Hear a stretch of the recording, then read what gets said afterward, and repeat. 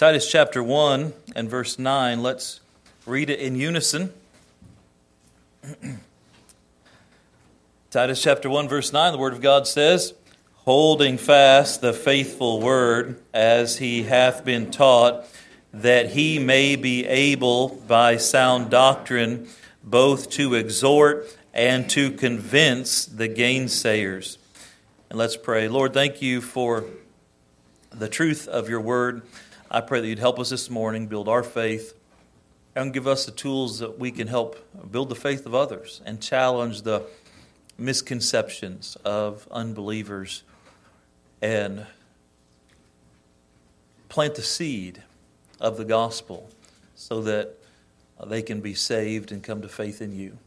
We pray that you'd speak to each heart here today and that your will would be done. In Christ's name, amen. You may be seated. So our theme verse, we've talked about it several times, but just to give you a quick reminder, the Bible says, holding fast the faithful word. The faithful word is the Bible, and of course the Bible is faithful. We talked about this book is a supernatural book and gave you incredible reasons about how we know that's true. And then it says, as he hath been taught. So Titus had been taught the faithful word by a faithful preacher. And we learned that one of the duties of a preacher is to preach the word as God has given it, giving sound doctrine or healthy truth or teaching. And another job of the preacher is to recognize and stamp out false doctrine or false teaching. As we've talked about all year long, there are some people that will stand in pulpits today and hold a book like this one and will say things that are untrue.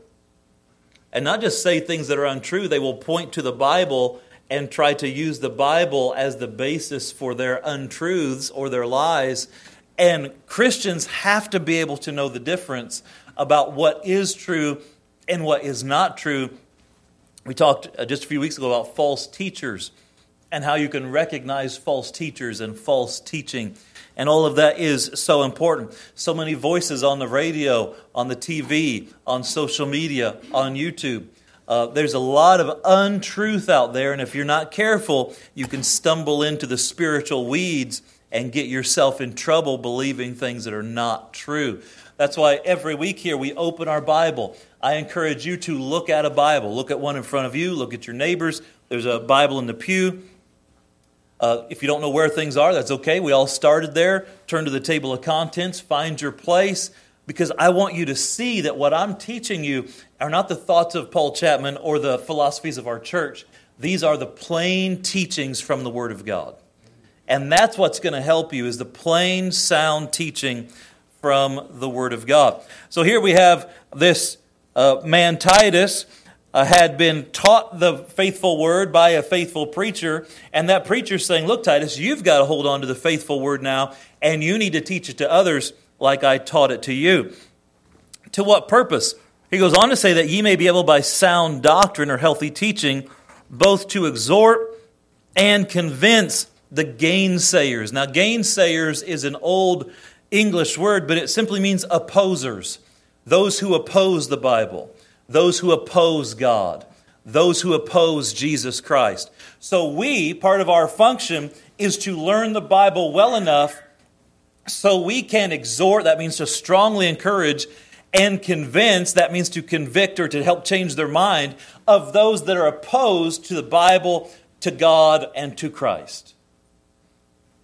And so we all have a lot of work to do in that area. It's a constant thing of growth, a constant plan of growth God wants us on. That's why you ought to be in church every Sunday. That's why you ought to plan to be in more than one service a week.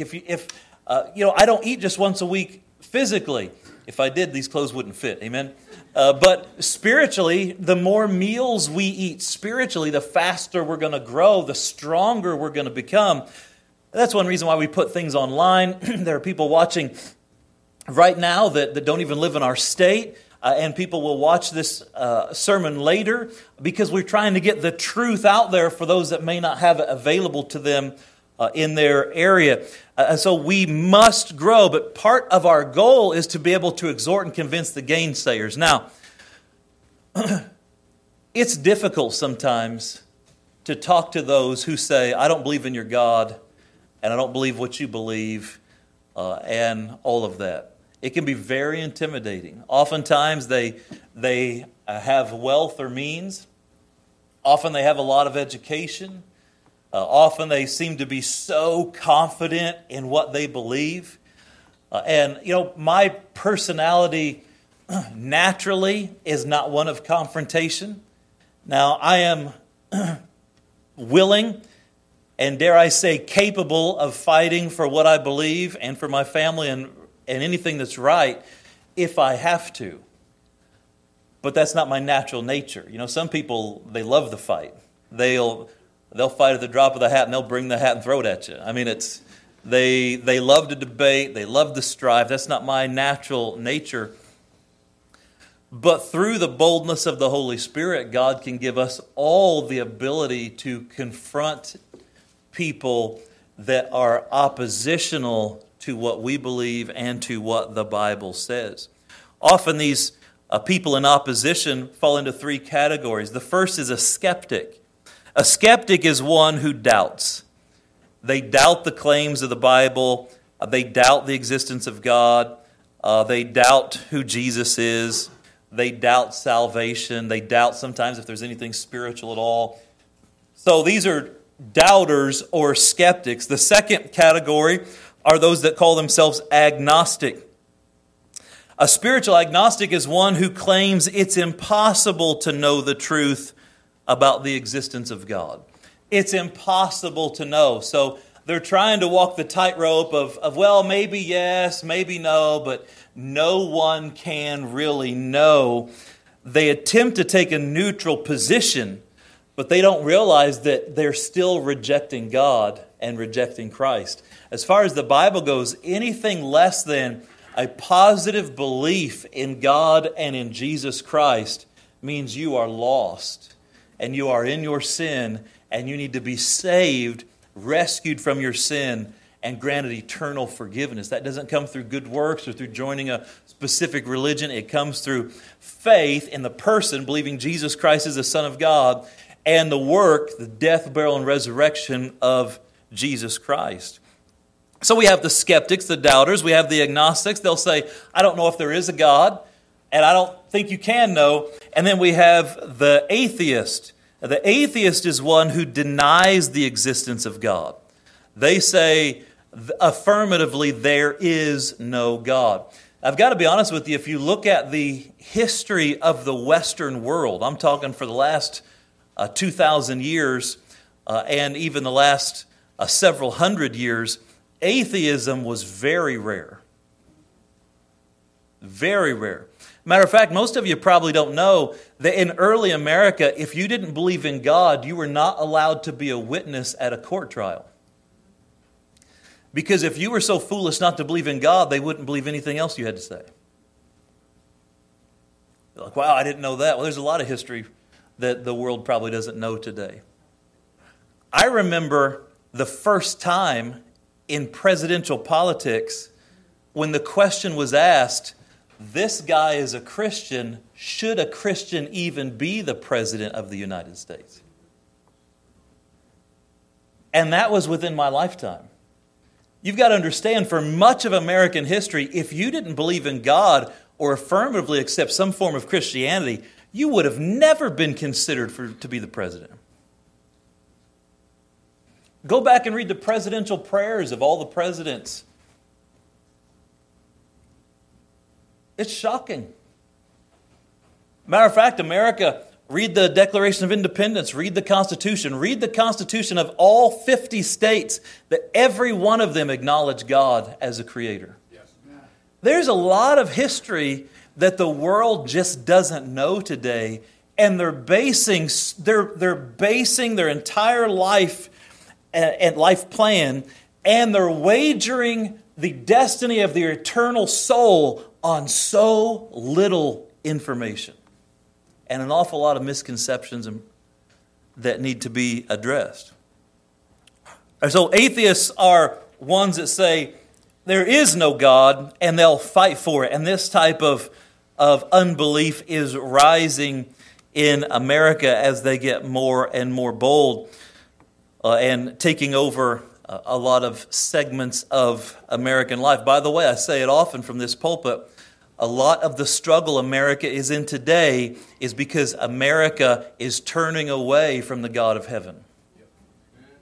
And if you don't believe that, I'd love to chat with you about it. I'd love to sit down and talk about facts and data and history and all of these things. But folks, you feel it. Even the unbelievers out there feel it. There's something different going on in our world today. They may not understand it, but they sense it. And it's up to us to point out, there is a God. He gave us a book.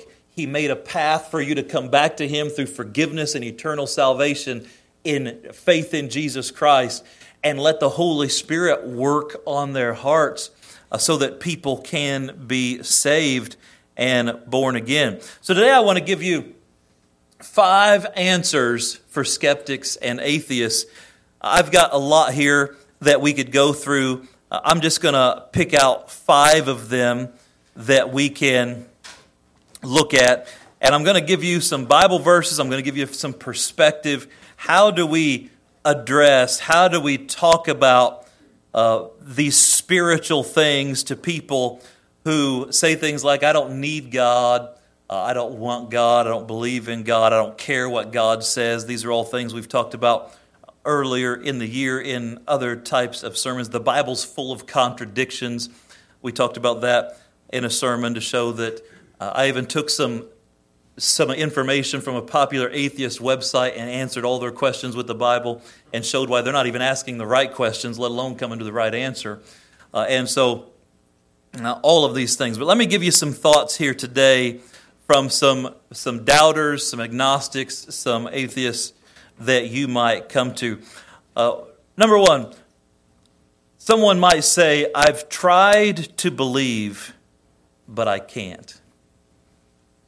I've tried to believe, but I can't. If you talk to people very long about their soul, you might have someone that you speak to, and they'll give this statement. And often to them I'll say something like, I understand that sentiment. When you've been told that faith is blind and foolish your whole life, it makes it hard to believe. After all, who wants to be blind and foolish? You've got to understand these people have been told and had hammered into them that if you believe in God, you're stupid. If you believe in God, you're dumb. There's so much science, there's so much evidence. Now, they don't know the evidence. They're believing what someone's telling them. But they've been taught their whole lives that of course there's no God. Faith is blind and foolish. And so it's our job to remind them that believing in God is neither foolish nor difficult. And one way we do that is to remind them that every human is a creature of faith. Now, this takes a few minutes to break through because often someone who rejects the existence of God is very analytical. They're very scientific. They believe in statistics. They believe in the numbers. They believe in the data. But all of that is a front for the condition of their heart.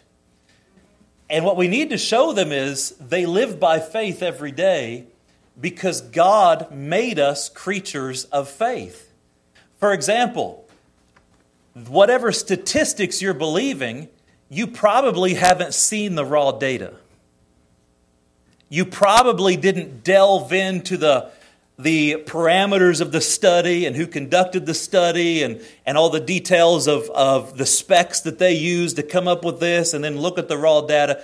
No, you believed someone who pointed you to data that you've never seen and you chose to believe it. That's called faith.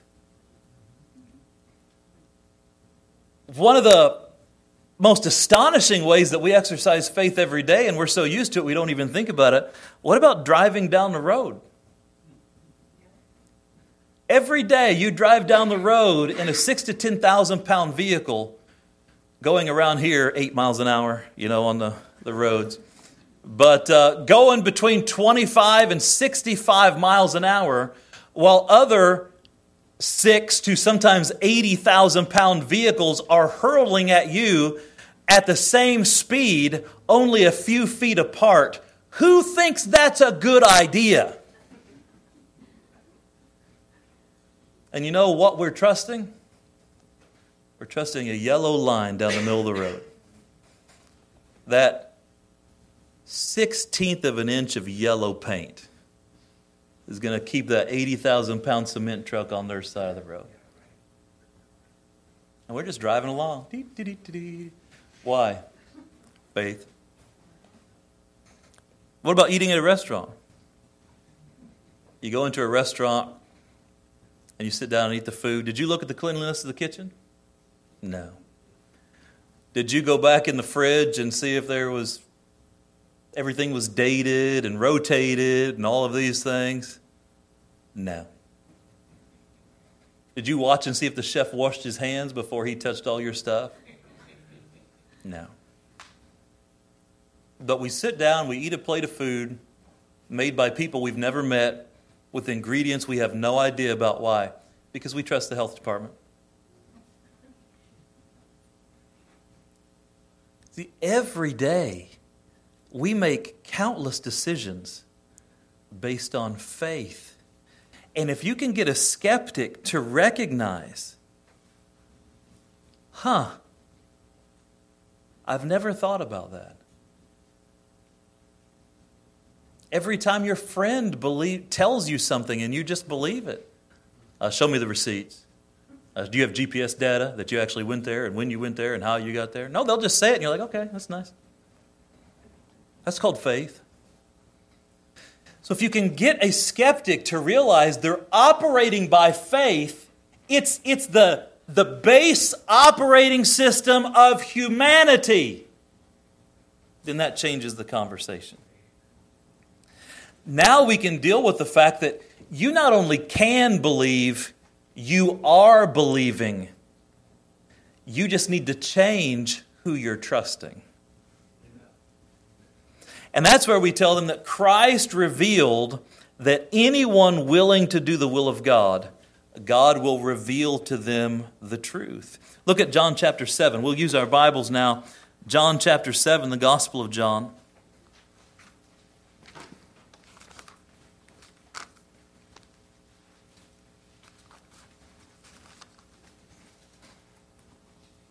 And if you have someone that's purely scientific and they're like, I only believe the math, there are all kinds of good reasons why math points you to a creator. We won't have time to take time to look at that. That's a whole nother message. Math itself has been called the language of God. If you think math is going to give you a reason to not believe in God, that shows how little you know about math. And the same is true about science. If you think science is going to give you a reason to not believe in God, then you're ignorant of the last 50 years of scientific discoveries that point to the existence of God, not away from Him. Look at John chapter 7 and verse 16. And Jesus answered them and said, my doctrine or teaching is not mine, but His that sent me. It's from God's. So Jesus, as the Son of God, came to earth as the representative of the Godhead. And He said, I'm teaching you what the Almighty wants you to know. And then look at verse 17.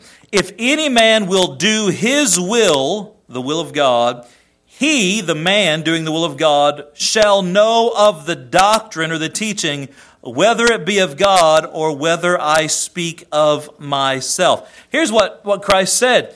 If you do the will of God, if you take steps in the will of God, that's when God reveals this is true. See, you can stay on the other side of a hill and argue all day about what's on the other side of the hill. But if you simply take a few steps to the top of the hill where you can see over the rise, now there's no argument. And God says, if you will take some steps in my teaching, I will show you what's true. And that's beautiful. That's why I often, when someone doesn't believe in God and the conversation shuts down, I'll often ask them to say, would you, before you go to bed tonight, would you pray and say, God, if you're there, would you show me? And sometimes they're like, oh, spooky. I don't know if I can commit to that. So you're telling me you're not willing to say a sentence to someone who's not there? The reason why it's spooky is because they know innately that what if that prayer gets answered? There's some fear there. But oftentimes if I talk to them for a minute, they'll say, I'll do that. I'll say, how about this? How about every night this week, when you lay your head on your pillow, you say, God, if you're there, would you reveal yourself to me? What am I doing? I'm getting them to take a step in the doctrine of God. They begin to pray to someone they're not even sure is there. That can be powerful, folks. And God can reveal. For example, someone may come to church who doesn't believe in God. They don't know what to believe in. Maybe they'll come to a gospel preaching church. And when they're in church, the very fact that they were willing to go to a gospel preaching church, something in them begins to click and say, wow, maybe there is something to this. Because God will begin to reveal Himself to you. And so we can just teach them that it's not only difficult to believe, you're already believing, you just need to believe the right person. And there's a lot we could say about that.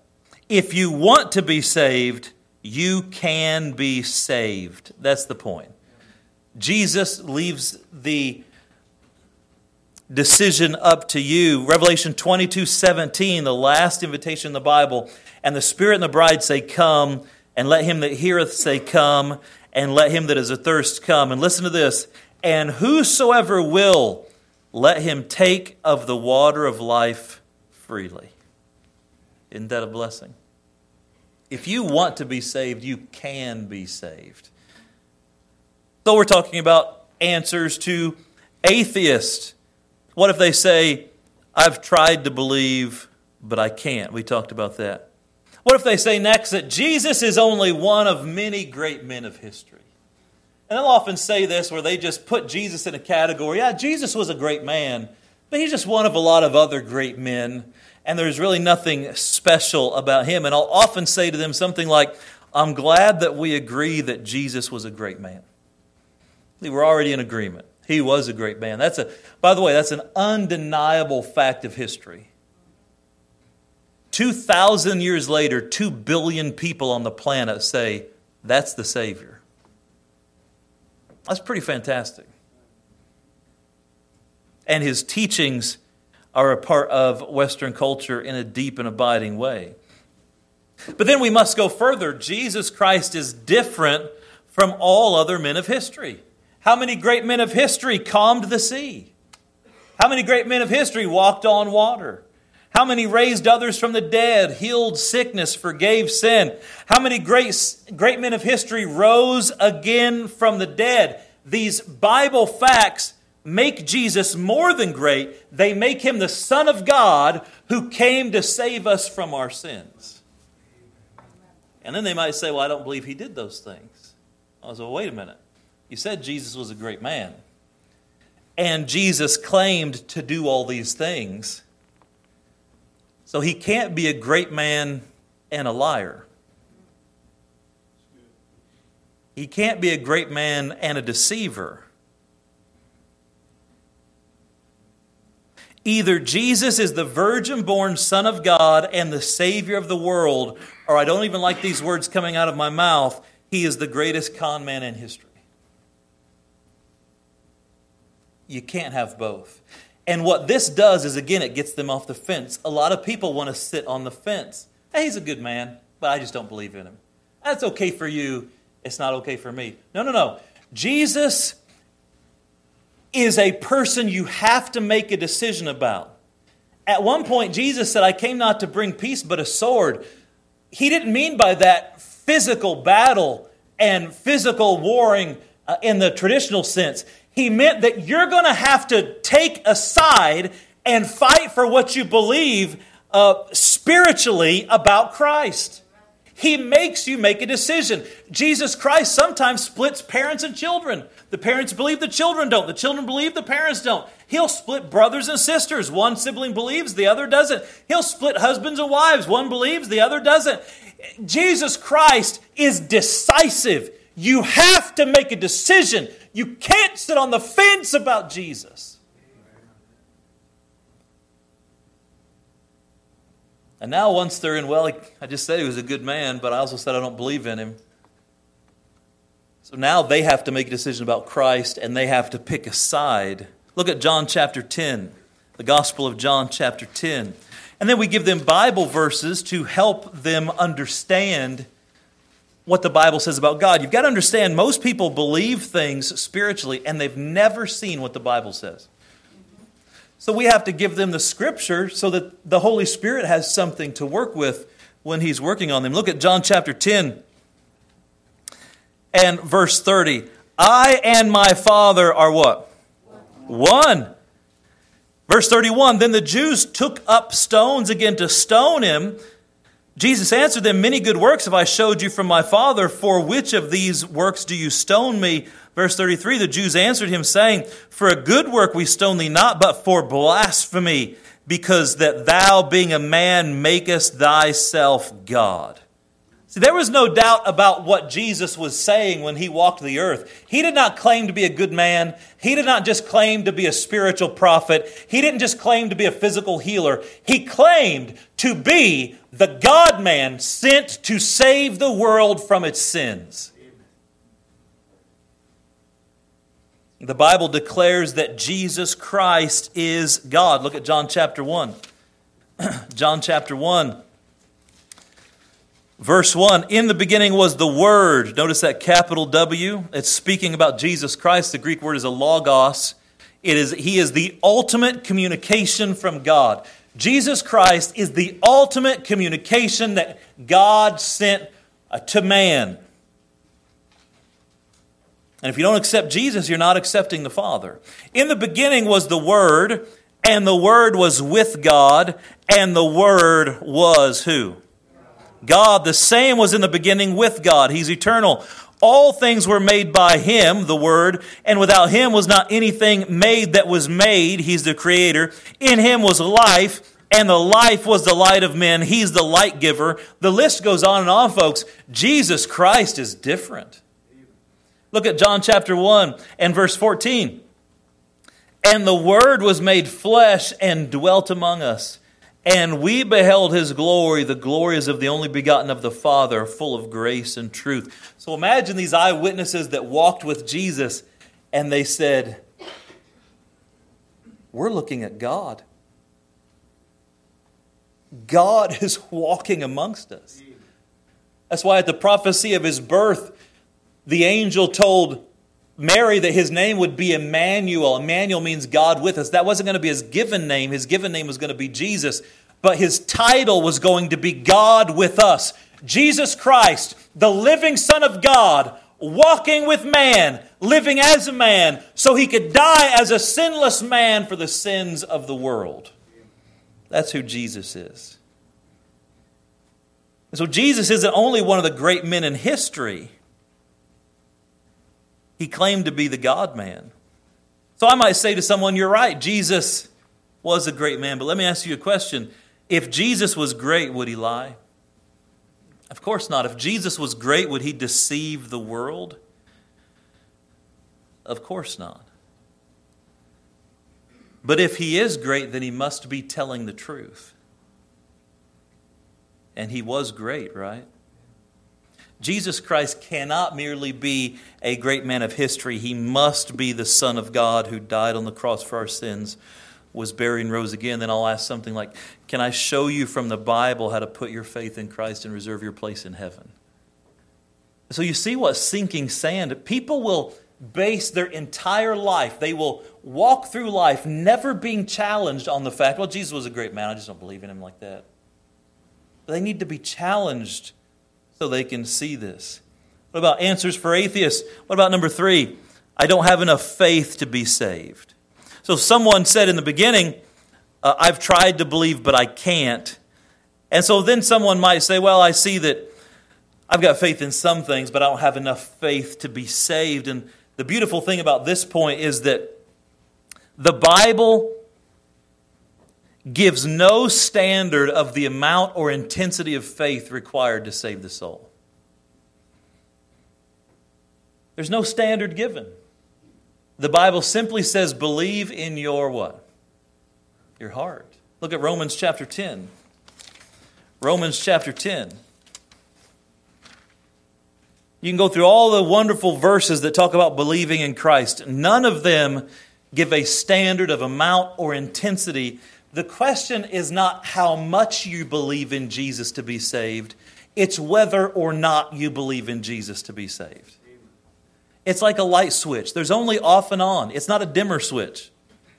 Well, I kind of believe. I believe a little bit more. I believe a little bit more. This is like a light switch. You either believe or you don't. And there has to be a time in your life when you flip that switch and say, I used to not believe in Jesus as my Savior, but now I'm believing in the death, burial, and resurrection of Jesus Christ to save my soul. And you flip on the light and salvation happens. It's a wonderful truth. Look at Romans chapter 10 and verse 9. That if thou shalt confess with thy mouth the Lord Jesus, that means you believe that Jesus is the Lord. You believe He is who He claimed to be. And shalt believe in thine heart that God hath raised Him from the dead, thou shalt be saved or rescued from hell. For with the heart man believeth unto righteousness, and with the mouth confession is made unto or pointing to salvation. The Bible says you just have to believe in your heart. Now, we don't have time today to delve into what it means to believe in your heart, but let me give you this distinction. A lot of people believe the facts about Jesus in their head. They say, I believe those historical facts. But getting saved, getting your sins forgiven is not saying I believe the historical facts about Christ.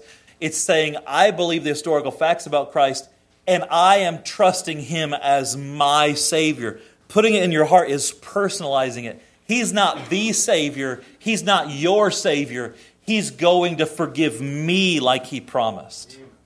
I am putting my eternal destiny in the hands of Jesus Christ and His death, burial, and resurrection. And that's the moment.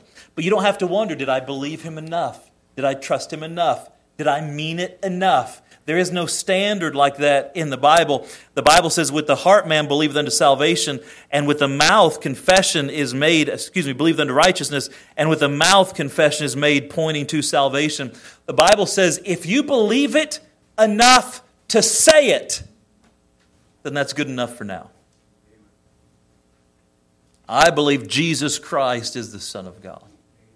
And over time, you would see the new creature.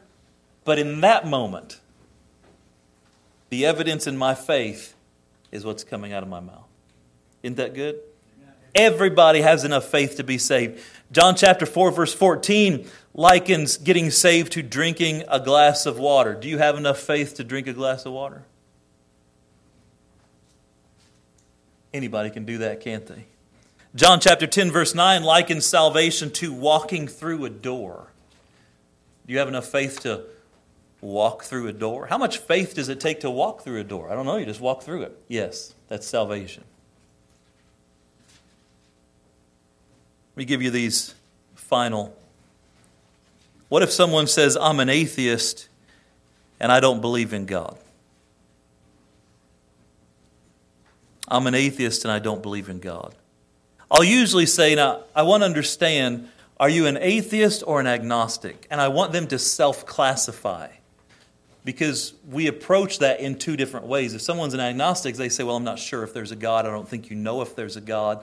And then we deal with them purely from a skeptical point of view and show them scriptures. By the way, one of Christ's apostles started out as a skeptic. You know who he was? Doubting Thomas. He said, I'm not going to see it until I believe it. And then Jesus showed up. He said, my Lord and my God, forgive me. By the way, Thomas went to India and died as a martyr for his faith. It's possible to start out as a skeptic and become a devoted servant of Christ. That's why we don't give up on skeptics. Jesus didn't give up on Thomas. But if he says, I'm an atheist, then I always say I enjoy talking to atheists. And they kind of look at me like, oh, because usually if they tell a Christian I'm an atheist, the Christian goes, oh, okay. It's like what? I don't know what to do. It's like, what do I do now? But when you say, oh, I love talking to atheists, they kind of look at you like, oh, really? Oh, yeah, I love it. And then I'll say something like, it takes a lot of confidence to be an atheist. And they'll kind of look at me and, like, what do they say? No, I don't have confidence. It's like, I guess so. They'll say, can I ask you a question? Yeah. I'll say, you look like a smart and logical person. They're usually like, of course I am. And I'll ask them this question. Out of all the information available in the world today, what percentage do you think you personally know at this moment? And I'll say 50%. Oh, not 50. 25? Not 25. 10? Probably not 10. So I don't know. And usually they'll say, I don't know, 1%. All the knowledge available to mankind today? And even if they're super proud and they say, 10%. I say, can I ask you another question? Of all the information available in the universe, what percentage do you personally know at this moment? And then they're like, hardly nothing. It's like, I don't even know how to quantify that. Hardly nothing. So I'll say something like this. With all the information available in the universe that we don't know, it takes amazing confidence for you to declare the one thing you know for sure is that there is no God. That's the thing you know for sure. And then I'll say something like, another word for confidence is faith. And if they're still talking to me at this point, I'll say it takes less faith to believe in the God of the Bible and the gospel of Jesus Christ than it does to be an atheist. At least our faith is based upon eyewitnesses who died for their faith. Our faith is based upon thousands of years of changed lives. Our faith is based upon a supernatural book that the world can't seem to get rid of. In fact, there's so much data on which we can base our faith. The Bible literally says it's foolish to say there is no God.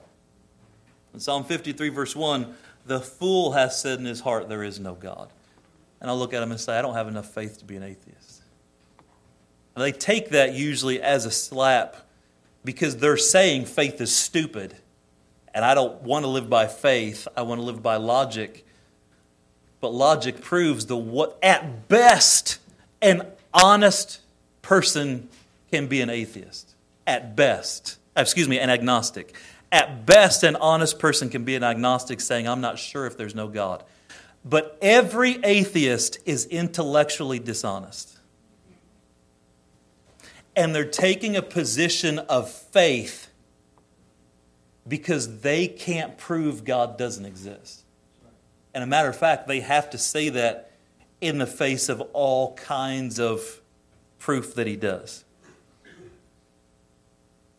And then I'll say something like, think of it this way.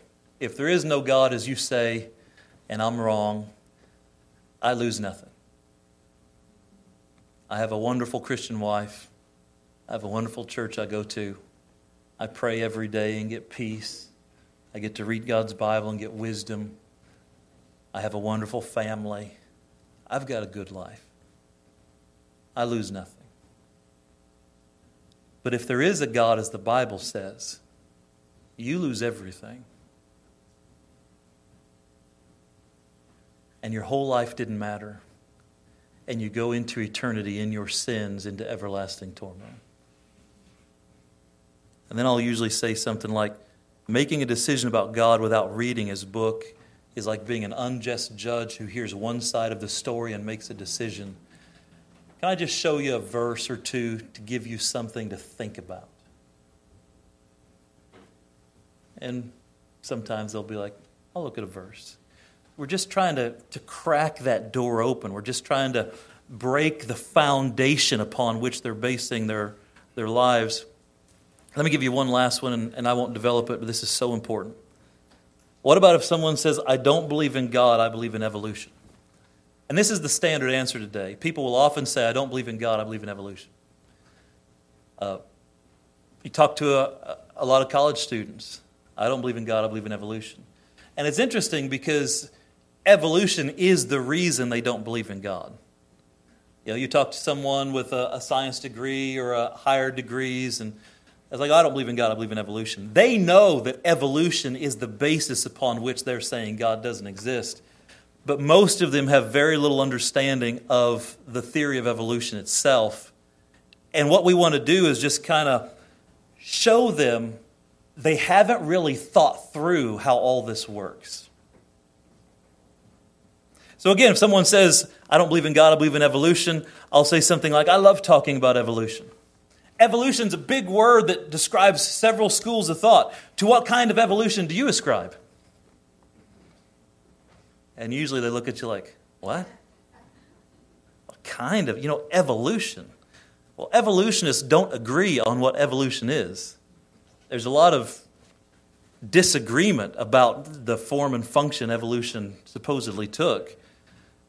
But already we're asking them a question that's like, what do you mean? Well, and then we might say, well, do you believe in Darwinian or neo-Darwinian evolution? And, I believe in evolution. And then I'll often say something like, if they're still willing to talk, I'll say there's 6 kinds of evolution necessary for the success of the theory. Which ones do you believe in? They're like, 6? I thought there was 1. What's 6? But here's a thought, and I'll just give these to you briefly, and you can meditate on this. In order for everything to have come from nothing, that means there had to be cosmic evolution. This is the origin of time, space, and matter. How did everything that is get here? That's cosmic evolution, and how did it evolve into what it is today? The second is chemical evolution. Most evolutionists believe that the universe started with just a handful of specific elements. Where did all the other elements come from? Helium became boron? Lead became sulfur? Very few people believe in chemical evolution, but they don't even know that's part of what's necessary for the evolutionary theory to exist. What about stellar evolution? This discusses the origin of the stars and the planets. How'd they get there? How long have they been there? How did they evolve? Number 4 is organic evolution. This discusses the origin of life from non-life. By the way, this idea that life came from nothing is so absurd they had to make up a word called non-life. How did life come from the opposite of life spontaneously? And then there's macroevolution. This discusses the origin of the kinds of animals and plants. The amoeba became the this, and the this became the toad, and the toad became this. And then I had the divergent evolution, the convergent evolution, the parallel evolution. You don't need to know all those words. But all you need to know is that the idea that everything came from one thing. That's macroevolution. And lastly, microevolution. This is the variation within the kinds. This is, you have a dog and there's 100 different kinds of dogs. Well, they'll point to that and say, see, evolution's true because you got 100 different kinds of dogs. Well, the Bible talks about that. We believe in that. But we don't believe everything came from nothing. We don't believe life came from the opposite of life. And here's the thing about science. Science is good about looking at the world and observing it. Science cannot look back to the beginnings. Any declaration made about the beginnings of everything, the origins of anything, is a statement of faith based upon presuppositions. Now, every once in a while, you might talk to someone who's really thought this through.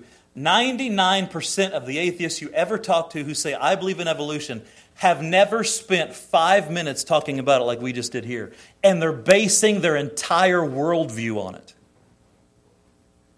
They're wagering their eternal destiny on a concept they don't understand. And that's where we come and say, the Bible tells us, remember thy Creator in the days of thy youth, Ecclesiastes 12:1. God is the Creator. In the beginning, God created the heaven and the earth. And that same God loves you enough, He sent His Son, Jesus Christ, to die on the cross, pay for your sins. He rose again from the dead, defeating death and hell once and for all. And if you, dear friend, if you will put your simple faith and trust in Jesus today, He'll forgive all your sin and reserve a home in heaven for you. Can I show you what the Bible says? If you can get to the place where you can show someone what the Bible says, even if they don't believe in that moment, we're planting seeds for the future. Your faith, dear friend, your Christian faith is not blind. It's not foolish. Matter of fact, there have been so many scientific discoveries in the last 50 years that science is now affirmatively pointing us to God, not away from Him. And most people alive on the planet today have never heard or understood these findings. That when you hear them and you see them, you just sit back and go, wow, never thought about that. Let's pray. Father, thank you for the truth that we talked about today. I pray that you'd help us, give us the mind and the heart where we want to help people, we want to be a blessing. And Lord, that you would give us insight, give us confidence to talk to people. Help us study the Word so we can have some confidence to talk to skeptics and unbelievers and agnostics and atheists. And Lord, that you would help us to spread the gospel, the Bible truth that speaks to the depth of the heart so that we can try to save some before they go out into eternity without you. Heads are bowed, eyes are closed. At the end of each one